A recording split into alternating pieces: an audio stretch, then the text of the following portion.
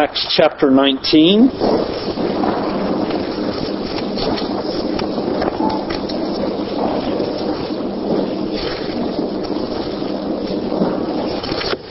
Acts 19 verses 1 through 7 will be our text this morning. Please give attention to God's holy word. And it happened that while Apollos was at Corinth, Paul passed through the inland country and came to Ephesus. There he found some disciples. And he said to them, "Did you receive the Holy Spirit when you believed?" And they said, "No, we have not even heard that there was a Holy Spirit." And he said, "Into what then were you baptized?" They said, "Into John's baptism." And Paul said, "John baptized with the baptism of repentance, telling the people to believe in the one who is to come after him, that is Jesus." On hearing this, they were baptized in the name of the Lord Jesus. And when Paul had laid his hands on them, the Holy Spirit came on them, and they began speaking in tongues and prophesying. There was about 12 men in all. Let's pray. Father, this is a difficult passage to understand, and so I pray that you would be our teacher this morning. Give us eyes to see and ears to hear what your word has to say to us. Help us to measure ourselves and see whether we have the Holy Spirit, whether we are believers in our Lord Jesus. We pray in His name. Amen. When people learn that I'm a pastor, they automatically assume that I am a Methodist pastor. I don't think that I particularly look like a Methodist pastor, but my name sounds like it. John Wesley, of course, was the founder of the Methodist Church. And my name is Wesley, and this is the curse that I live with. I've even thought about this, that, in the generations that come along after me are going to look at my gravestone, see my name, and maybe think that I was a Methodist pastor. And so I think I'm going to have it on my gravestone. He was named after John Wesley, but he preached like John Knox. The reason I'm talking about John Wesley is I want to open this sermon this morning with the story of John Wesley's conversion. I think his experience will help us to understand the experience of these 12 men that we meet here in Acts chapter 19, verses 1 through 7. John Wesley was born in England in 1703. He was the 15th of 19 children. His dad and his granddad were pastors, and so they pushed him to become a pastor. He went to Oxford University with his brother Charles, and of course we know Charles Wesley by a number of the hymns that are included in our hymnal.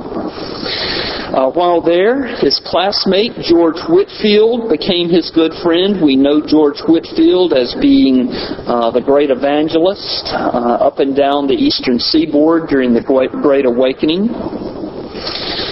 And John Wesley and Charles Wesley and George Whitefield started a club on the Oxford campus where they were studying.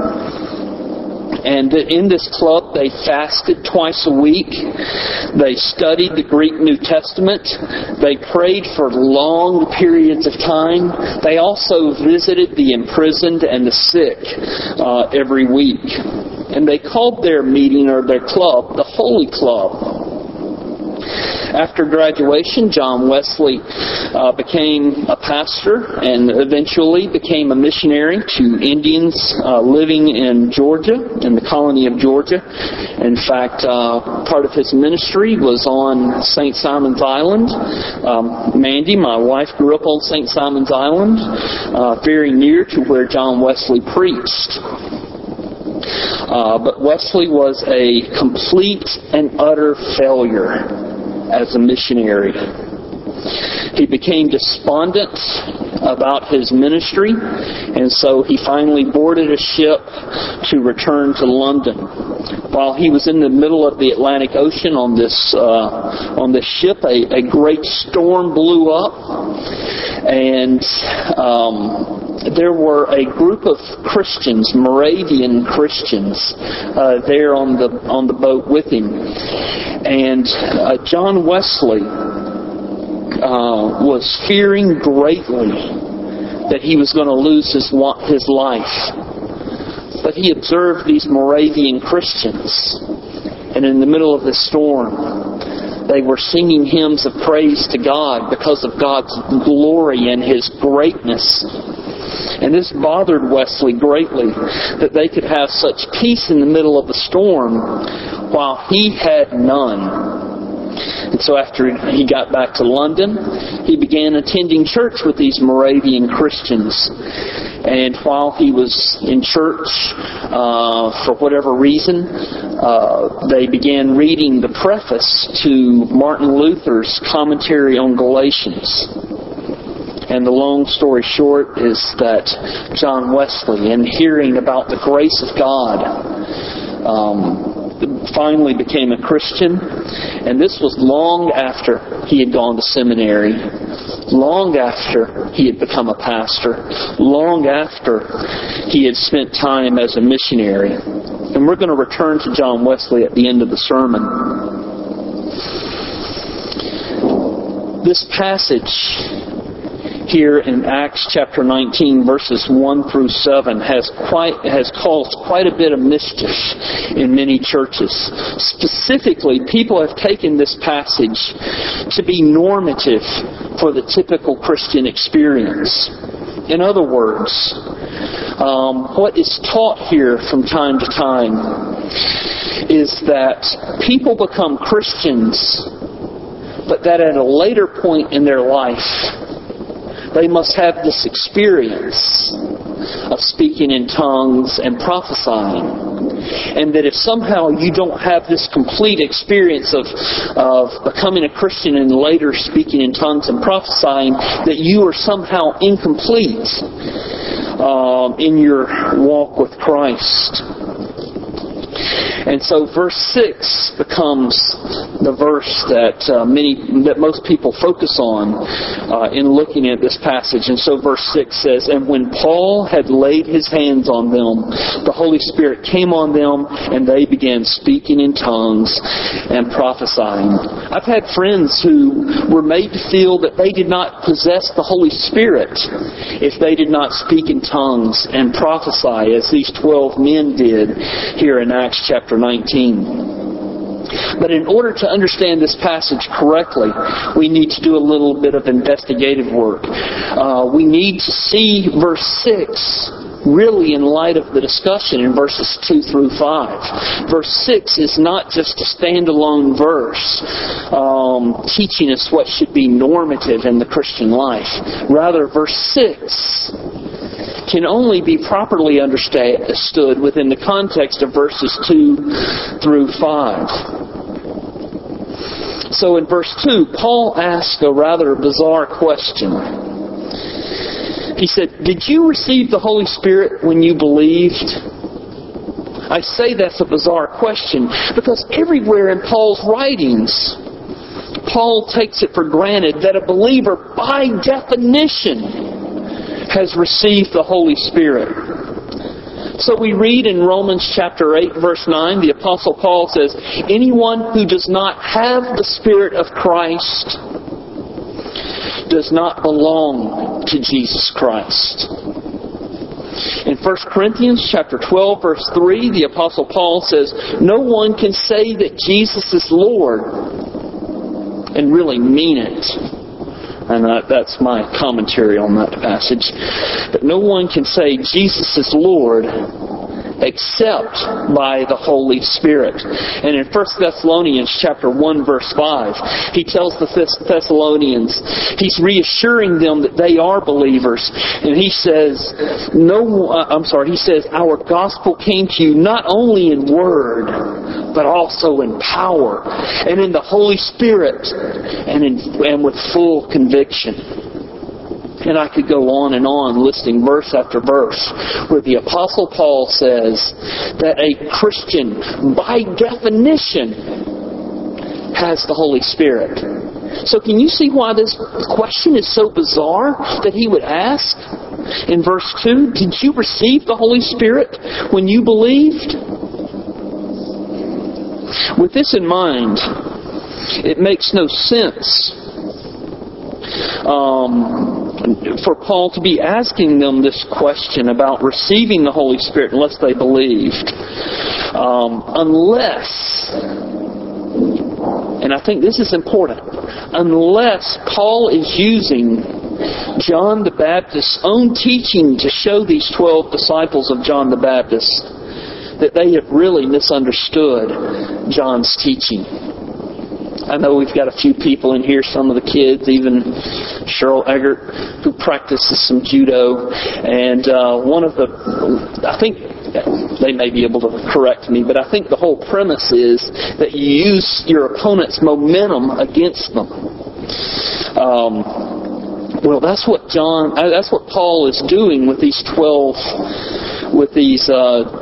men who are John the Baptist's disciples. He's using their momentum against them. He is saying, okay, you're followers of John the Baptist? Well, let's find out how closely you are following his message. And really what he's saying is you've misunderstood the whole import of John the Baptist's teaching. And you know who John the Baptist is, right? He came on the scene just before Jesus began his public ministry. He lived in the wilderness area of Judah. His clothes were made of camel hair. He had a leather belt around his waist. He ate locusts and wild honey. In other words, he was not marching to the same beat that everybody else was marching to. He was very different. And he preached against the religious leaders of Jerusalem, and he proclaimed that the Messiah's coming was indeed very near. And when Jesus began his public ministry, John the Baptist announced that Jesus was the Messiah. Or to quote John the Baptist, "Behold, the Lamb of God who takes away the sin of the world," when Jesus walked up. And so John the Baptist, the whole of his preaching is repent because the Messiah is coming. In fact, when Jesus showed up, John the Baptist said, "He is here. Repent of your sins." Because Jesus, the Messiah, the Lamb of God, is here and He has come to take away your sins. And all who believed John's message were baptized by him in the Jordan River. Hence his title, John the Baptist, or John the Baptizer. Well, apparently these 12 men that Paul met in Ephesus had become enamored with John's lifestyle and persona. This was a guy to take notice of. When they were in Judah, it says that thousands were coming from Jerusalem and from all over Judea to hear John the Baptist. But these 12 men completely miss John the Baptist's message. He was undoubtedly a charismatic figure. And you will remember that he was, while Jesus was alive, he was beheaded by Herod the Tetrarch. And I'm sure his martyrdom only added to the zeal of John's disciples. And I assume, and this is just conjecture on my part, but I assume that the Apostle Paul was able to surmise that these 12 men, even though he's meeting them in Ephesus, were John's disciples. Because I think as John's disciples, they probably dressed like John the Baptist, probably ate like John the Baptist. So, these 12 men walking around in camel hair outfits and leather belts, eating locusts. That would tend to clue you in that they were John the Baptist followers. But Paul started talking with them and found out that even though they purported to follow John, they were certainly not following his message. Because John's message was, the Messiah is here, and He is going to baptize you with the Holy Spirit. Or to quote from Matthew 3:11, to quote from John the Baptist, John the Baptist said, I baptize you with water for repentance, but He who is coming after me is mightier than I, whose sandals I am not worthy to carry. He will baptize you with the Holy Spirit and with fire. And so I see Paul's bizarre question to these 12 men as really a sharp rebuke. He's saying, have you been baptized? Or did you receive the Holy Spirit when you believed? Well, John the Baptist is talking about being baptized in the Holy Spirit. And they're saying, we had never even heard of the Holy Spirit. See that? They did not understand John the Baptist's message. John the Baptist said believers would be baptized in the Holy Spirit, so by asking them if they had received the Holy Spirit, Paul is calling into question whether they are really believers. And I see Paul's statement in verse 4 in the same vein. Again, Paul is rebuking them. Listen to verse 4. And Paul said, John baptized with the baptism of repentance, telling the people to believe in the one who was to come after him, that is Jesus. Well, they apparently haven't heard of Jesus either. Even though John the Baptist is preaching about the Holy Spirit, preaching about Jesus, they seem ignorant of the whole of John the Baptist's message. And that's why it leads me to think that they are just caught up or enamored with John the Baptist's lifestyle and his persona rather than his teaching. In other words, Paul is telling them that the message that John the Baptist preached centered on Jesus. So he's asking them in verse 4, why are you following John the Baptist when John the Baptist told you to be following Jesus? Does that make sense? And I think this is the way to understand this passage. In fact, I think verse 5 confirms it. That Paul's rebuke hit the mark, because what do these men begin doing? Do they double down and they're following John the Baptist? No. It says in verse 5, on hearing this, they were baptized in the name of the Lord Jesus.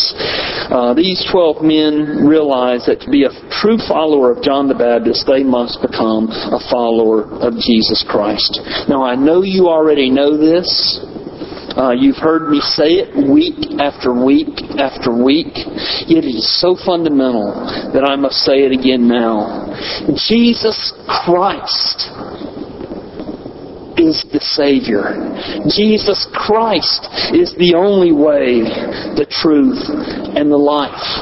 There is nothing you can do to contribute to your salvation. All you can do is entrust yourself to Jesus Christ. He is the Savior. These 12 disciples devoted themselves very religiously to John the Baptist. And yet they missed the Savior. I pray that none of you, in being here in church this morning, missed the Savior, Jesus Christ. These men were very religious, very sincere in their devotion, but they were not saved until they placed their trust not in John the Baptist, but in Jesus Christ.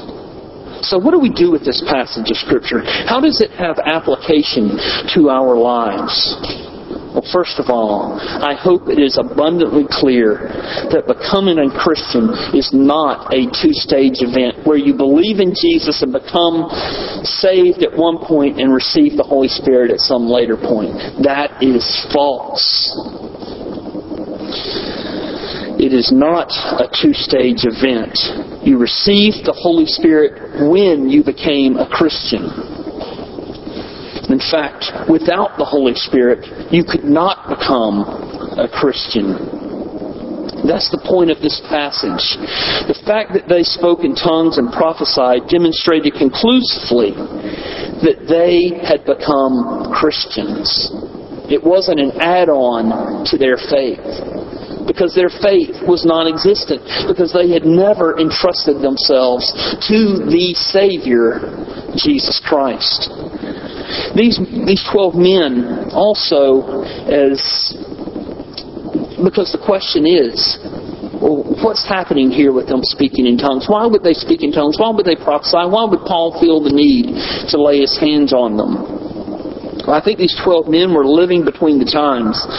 They were following John the Baptist, who was the forerunner of Christ.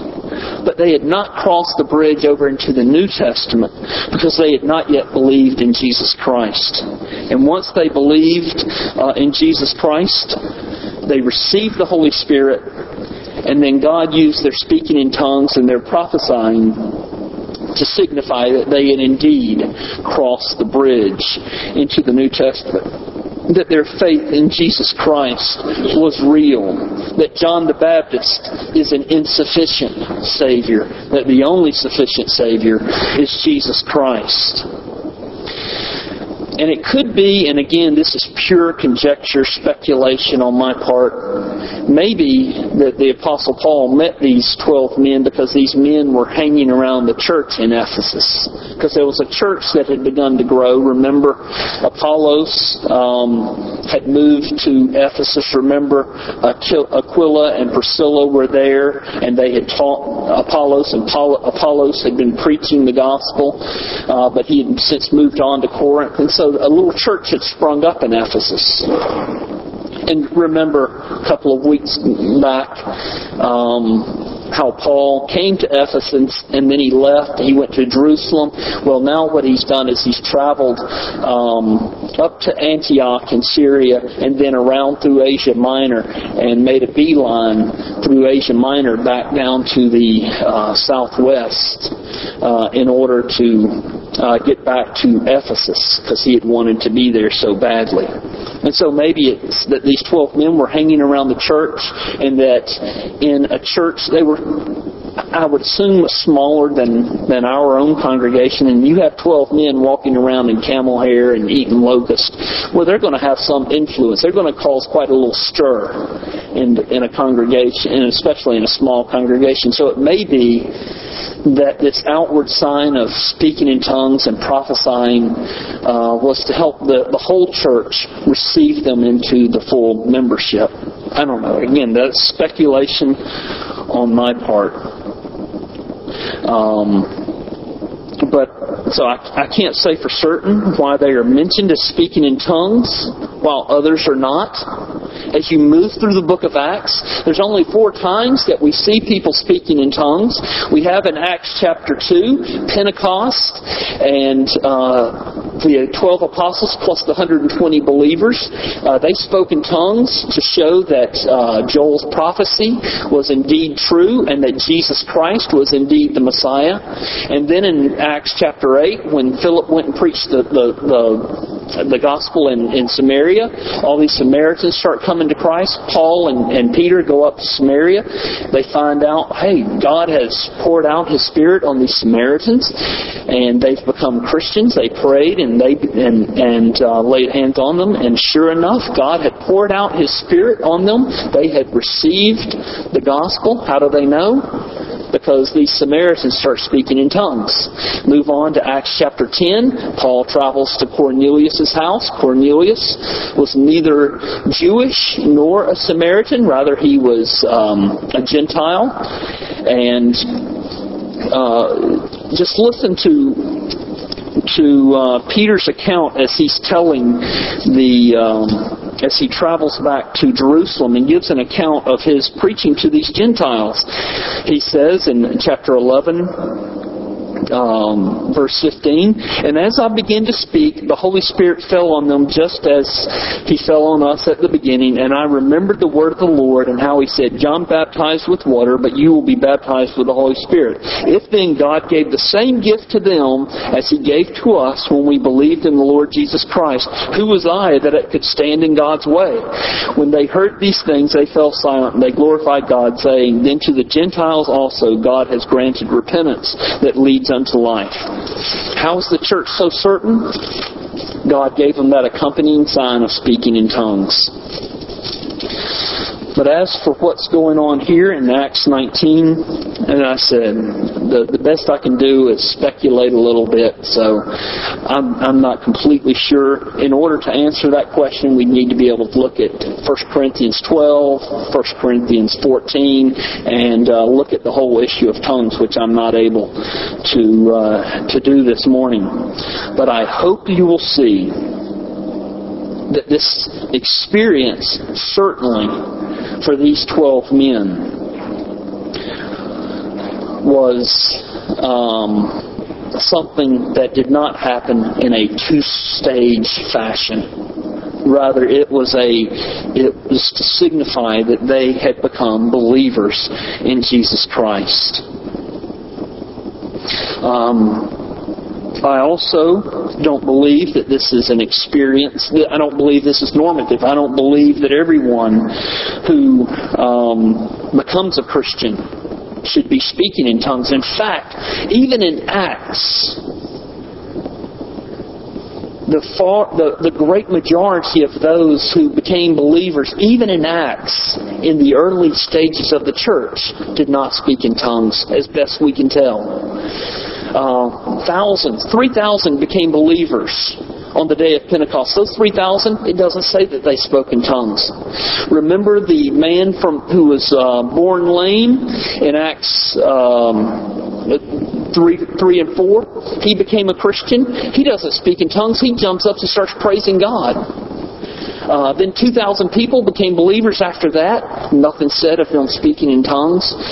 Even individuals, like the man that was born lame, or the Philippian jailer, or Phoebe, or others. It doesn't say that. And so, for people to say that this is normative, that you must speak in tongues, that you must prophesy, in order for you to have any assurance that you are a Christian, is a false notion altogether. So then, everyone who does become a believer receives the Holy Spirit. Without Him, you are not a Christian. So then the question becomes, and this will be my conclusion, is what are the outward signs that you have received the Holy Spirit? If the outward signs for these men were that they spoke in tongues and they prophesied, what are the outward signs for you? How can you know that you have the Holy Spirit? Well, I gave a few signs earlier in the sermon when I quoted from Paul. And then we read about other signs in our responsive reading. So I quoted from the Apostle Paul that if you are a believer in Jesus Christ, then you have received the Holy Spirit. So that's the first question. As I asked you, have you received the Holy Spirit? Well, are you a believer? Do you believe that Jesus Christ is your Lord and Savior? That's the first outward sign.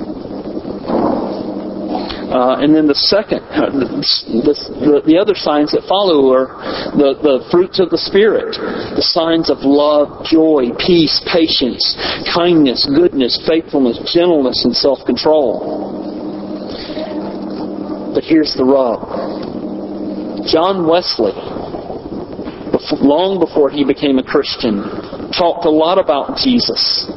And he practiced great self-discipline as a founding member of the Holy Club. He worked really hard to implant the fruits of the Spirit into his life and habits. But when he arrived on the mission field, he found that he was severely lacking. And when he was caught in that storm in the middle of the Atlantic Ocean, he found that all his self-discipline and all his efforts at implanting these fruits of the Spirit into his life were, fruitless. He found that he did not have the Holy Spirit, that he had stapled some of the fruits of the Spirit into his life, that they were not naturally growing from within him. And he found that he was not a believer. When you belong to Jesus Christ and His Spirit dwells in you, then the fruits of the Spirit naturally begin blossoming in your life. And even your self-control, and you are to have self-control as a Christian, even your self-discipline, and you are to have self-discipline as a Christian. Was it 1 or 2 Timothy chapter 1? God did not give us a spirit of timidity, but a spirit of power, of love, and of self-discipline. So you are to have these things. But even those things that you have are really the God, the Holy Spirit, giving you those fruits. Those fruits of self-control, self-discipline that allow you or help you to grow other fruits of the Spirit. They themselves come from the Spirit's work in your life. John Wesley went for years trying to do for himself what only God could do. So I must ask you this morning, have you received the Holy Spirit? Do you know the Holy Spirit's presence in your life? Do you know His power? Is His Spirit producing fruits in your life? Christianity is inescapably experiential. Christianity cannot be reduced to a moral system or to a set of religious rituals. Christianity is never simply a way of life. Christianity is having God, the Holy Spirit, in you, because you have Jesus Christ as your Savior. John Wesley was able to do all the religious and moral stuff for many years without the Spirit before it all began falling apart. And he knew then, when things started falling apart, that he needed the Spirit because he had never really trusted in Jesus Christ. Where is your faith?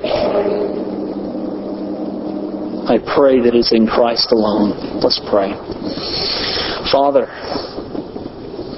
the distinguishing mark of being a believer in Jesus Christ is indeed possessing the third person of the Trinity, God Himself, God the Holy Spirit.